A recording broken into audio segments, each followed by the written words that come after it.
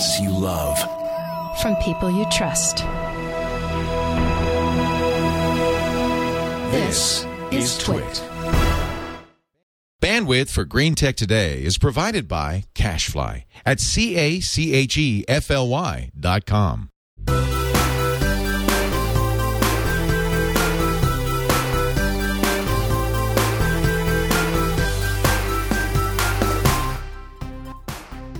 When you think of Hawaii, it's all about sandy beaches, mai tais, and palm trees swaying in the wind. And that wind is a palpable force. The Hawaiian language has more words to describe wind than you can imagine. And today, that wind is being harnessed to help the 50th state get some much-needed energy independence. Welcome to Green Tech Today. I'm Becky Worley, and in a departure from our traditional Green Tech format, we're doing an interview today via Skype with Kekoa Kaluhiva. He works for a company called First Wind.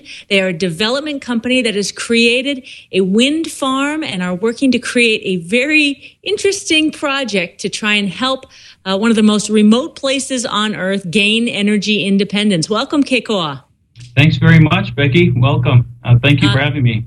Let's just start by describing what people would see. Kekoa's on Oahu right now, where they have a new project that they've just put online. But I want to start on the island of Maui. And I'll start by saying I grew up on Maui. And so the first time I came home when this new wind farm had been put up, it's called Kaheava. Is that right?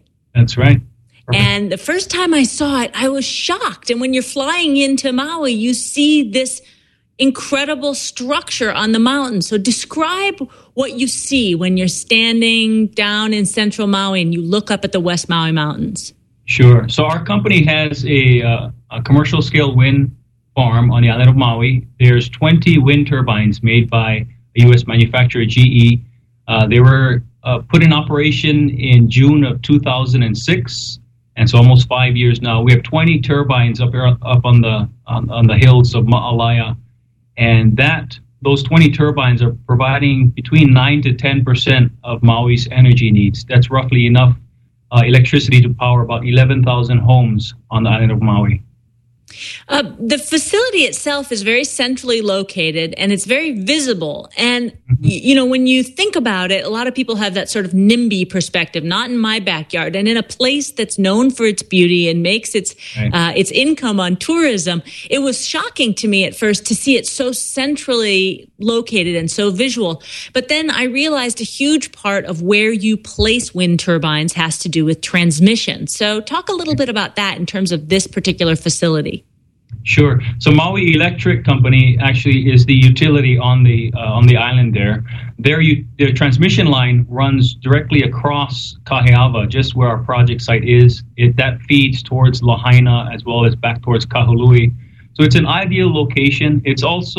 We're also on conservation land that's owned by the state of Hawaii.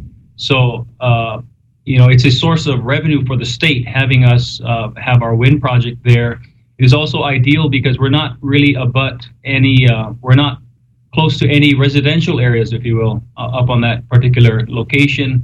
And we're very excited, Becky, as you know, we're going to be expanding that wind farm later this year. We're going to add 14 more turbines to that project site. Talk a little bit, I want to back into the new project and get specific about that. But first, talk a little bit about why energy independence is so important in Hawaii. And I'll set it up a little bit. Growing up in Hawaii, whenever there were two events would make you realize that you were in the most geographically isolated spot on the earth in terms of distance from a mainland continental entity. One was if there was a hurricane or a big storm coming, all the toilet paper would disappear from the shelves of the local stores, and all the canned goods and all the Spam, of course. And then if there was ever a dock workers strike and you knew that the boats wouldn't be coming in, then the same sense of scarcity made you realize how dependent you were on outside forces bringing things to Hawaii.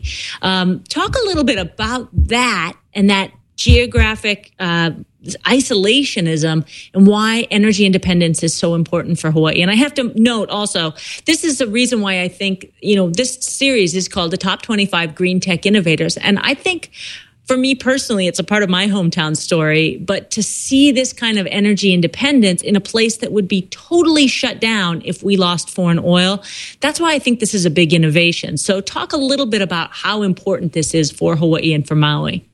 Absolutely. So all of our goods here in Hawaii, as you mentioned, we are the most remote islands in the world. And so all of our goods have to be brought in either by boat or by plane. We are over 90% of our energy needs here in Hawaii comes from foreign imported fuel, oil, and as well as some coal. So it's important, we are paying now 4 times more than any other state for energy, for electricity. We have, we also have probably the most abundant resources available to us, natural, renewable, clean resources such as wind and biofuels, wave, geothermal. So it makes perfect sense that we seriously begin to look at how Hawaii can be self-sustaining, independent of foreign imported fuel. One of the things I alluded to earlier is, there are all these Hawaiian words for wind, kamakani, there's all different kinds of wind. You've got the wind coming off the ocean, the wind coming off the mountain. What is it about the wind in Hawaii that is so unique? That's right. So that's a great point. There are hundreds of names in Hawaiian thought. Each location in Hawaii has a specific name for that particular wind. At our Kahiava project, as you mentioned, that is a reference to that wind that comes from the windward side of Maui and crosses over the area there that we are at, Ma'alaya, Kahiava. And so we have some of the most abundant wind resource in the United States, if not the world, especially where we're at on the island of Maui. In terms, in the industry, they look at what's called a net capacity factor, where you pair the efficiency of the turbine used to the abundance of wind, how regular and how strong that wind resource is. Looking at the net capacity factor of the islands here in Hawaii, Maui in particular, where we're at, there is some of the best wind resource in all of the world for a wind project. It's interesting because in the what was it, the 80s and 90s, one of the big industries was windsurfing. All the people would come over from Germany and come from Oregon and say, "Oh yeah, the wind on Maui is so great." There are lots of places on Maui where the wind blows stronger, but the thing that I learned when I was kind of learning about wind, I went out to Denmark and got to meet a lot of people who are investing in wind there and also in Kansas. And what I learned is it's the consistency of the wind that's really important when you have a turbine and you're trying to create predictable inflow of energy that you can transfer to a utility. Is that something that made that particular location so desirable? That's exactly right. With our moderate climate here in Hawaii, we have a fairly consistent wind resource throughout the year versus other places in the world where it's more seasonal. So that's a great benefit being where we're at on Maui, a consistent wind resource. And also it's the time of day at which the wind blows is important because you want it to be blowing at the same time as the consumption of energy is happening. But how does that translate in Hawaii? Does that work out? I mean, obviously we have a great solar resource in Hawaii, but in terms of wind, is it more consistent because you have night wind or does it die down? It's actually a consistency throughout the day and night, I would say. I don't know offhand what would be the better time of day. It's been fairly consistent. What is interesting with that Maui Wind Project, and as you mentioned, we've just put another one online here on Oahu, is that we're applying the first battery system to any wind project in the United States here on Oahu, and eventually later this year at the Maui Wind Project, the expanded part of that project. That's innovative technology that we're providing there, and basically it's providing short-term storage. But more importantly, we're able to control the output of the energy from the wind farm to the utilities' transmission lines, which is something that is very, very important and needed on small-scale utilities such as those that we have here in Hawaii. Let's talk about the build out here, because you just put a facility online in Kahuku, which, as you mentioned, is on Oahu. And that is, as I researched, about the same output as Maui? That's correct. So we have 12 wind turbines made by Clipper Wind Power that we've just put into operation last week, actually, March 23rd, the official commercial operation and ribbon cutting of that. That is providing also 30 megawatts to the island of Oahu. And for your listeners and viewers, just so that they understand, each of the islands here in Hawaii are electrically isolated. That is the challenge that we face as we bring up more renewables. How do we actually transfer some of that energy from where the resource is to where the need is? As most people know, the bulk of the population reside here on Oahu, close to 1 million people. It's important that we look at all the possibilities here on Oahu, how we can bring up renewable energy sources, but also how we sort of look at the bigger picture of how we can tie in our outer islands and tap into those resources there as well. Well, a huge part of green innovation is the green economy and how this energy and clean energy can create new industry. And as you look at Hawaii, which is, struggling to create industry because it's so geographically isolated. It's not like you can manufacture things in Hawaii. We've seen that it's hard for them even to grow things like sugar and pineapple and remain competitive because of the cost of transportation.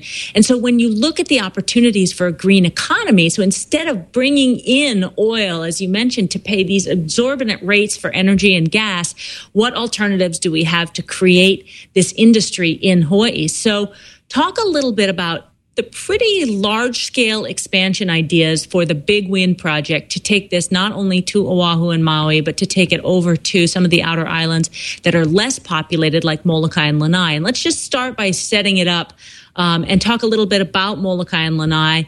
They're in Maui County. Lanai is privately owned, and Molokai is a very unique environment. Talk a little bit about those two places and the ideas of how they could create an energy economy on those islands.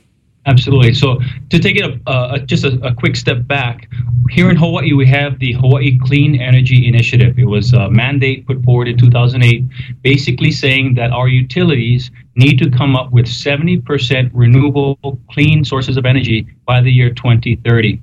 So the Big Wind project that you're referring to is a big part of that equation, how we're able to bring the wind resource that's actually better on the outer islands, the land and wind being available on Molokai and Lanai, possibly Maui, how we can tie that into the island of Oahu where the greatest need is.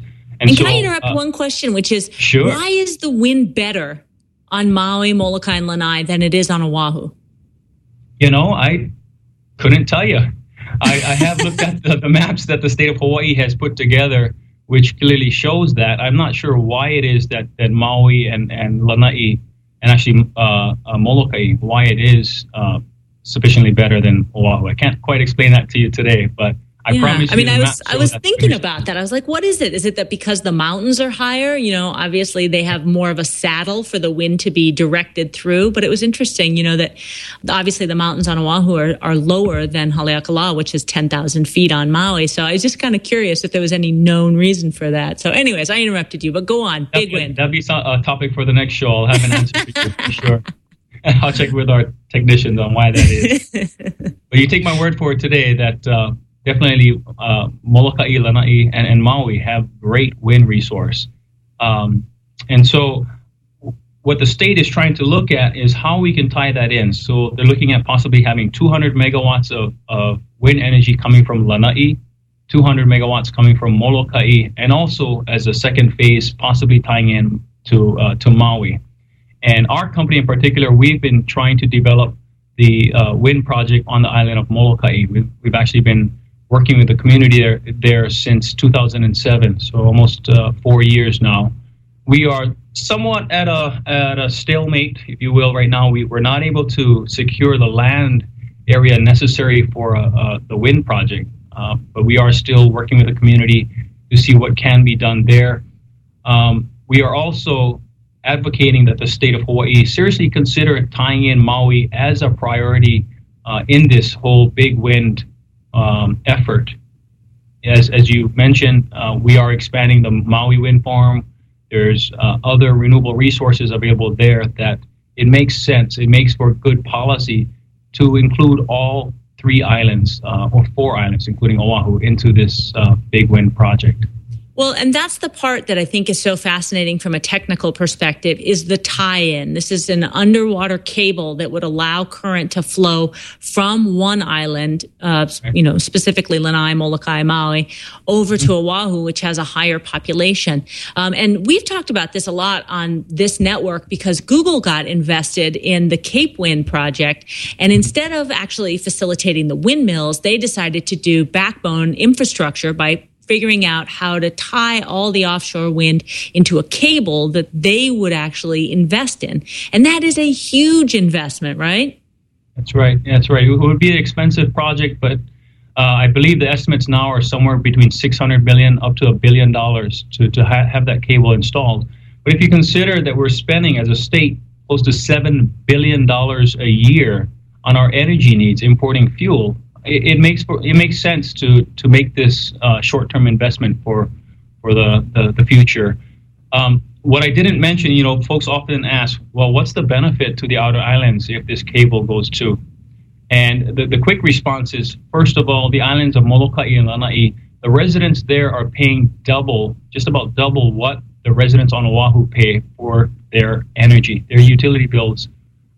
If we're able to tie in these outer islands, the utility will likely have what's called levelized rates.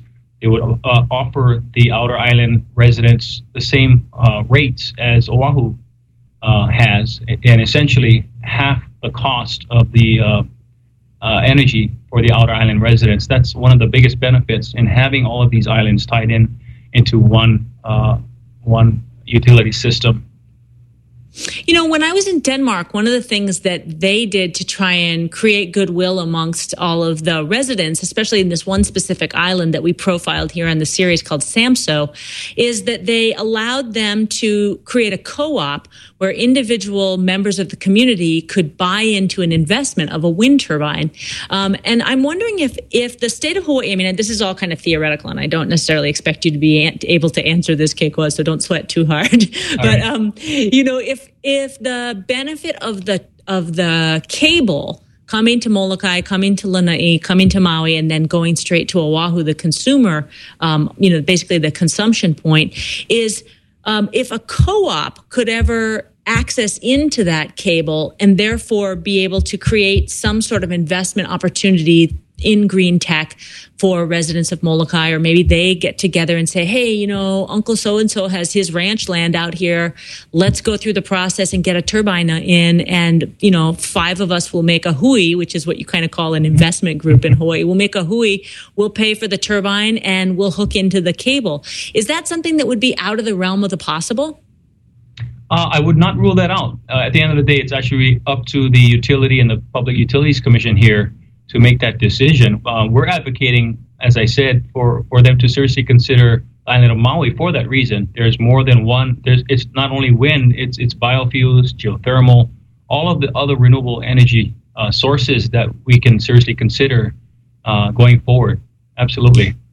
This is sort of off topic, but Hawaii is interesting because it has something like 6 of the 7 climates on the planet all exist in the island archipelago, and that it's a very unique geographic environment. And you mentioned biofuels, and obviously solar is huge in a place that has as much sun as Hawaii does. What other green tech is being innovated? Just if you can kind of casually mention what you know of that is happening. And you said biofuels. Is that algae? What's going on there? Yeah, my understanding, we have algae being looked at here on Oahu. Certainly biofuels, the burning of sugarcane on the island of Maui. We have H-Power, the burning of the garbage here on Oahu for energy. Geothermal is very big right now on the Big Island of Hawaii, and they're also looking at possibly tapping into geothermal energy on Maui. Solar, as you've mentioned, is another big one. all of these resources are available here in Hawaii. So, as I mentioned, it's no excuse not to seriously consider how we tap into all of those resources to be energy independent. Well, Keikoa, I mean, it's a fascinating conversation, and it's sort of, this is one of those things where it's great to be a broadcaster because you get to answer or ask the questions that you think of yourself and you wonder, hey, this is my hometown and I don't know anything about this amazing thing that's up on the mountain there. And for me personally, as you know, I started this conversation by saying the first time I saw the Maui Wind Project, I was sort of taken aback because visually it took this beautiful mountain and put something very man-made on it. But then when you realize that 10% of the energy can be made from that, it helps you make peace because you see it as something that's going to help us maintain the lifestyle in Hawaii. So it's been great for me to learn a little bit more about this, and I really appreciate your time, Keikoa. Thank you so much. Thank you. Mahalo to all of your viewers for listening in. Thank you so much for watching. I'm Becky Worley.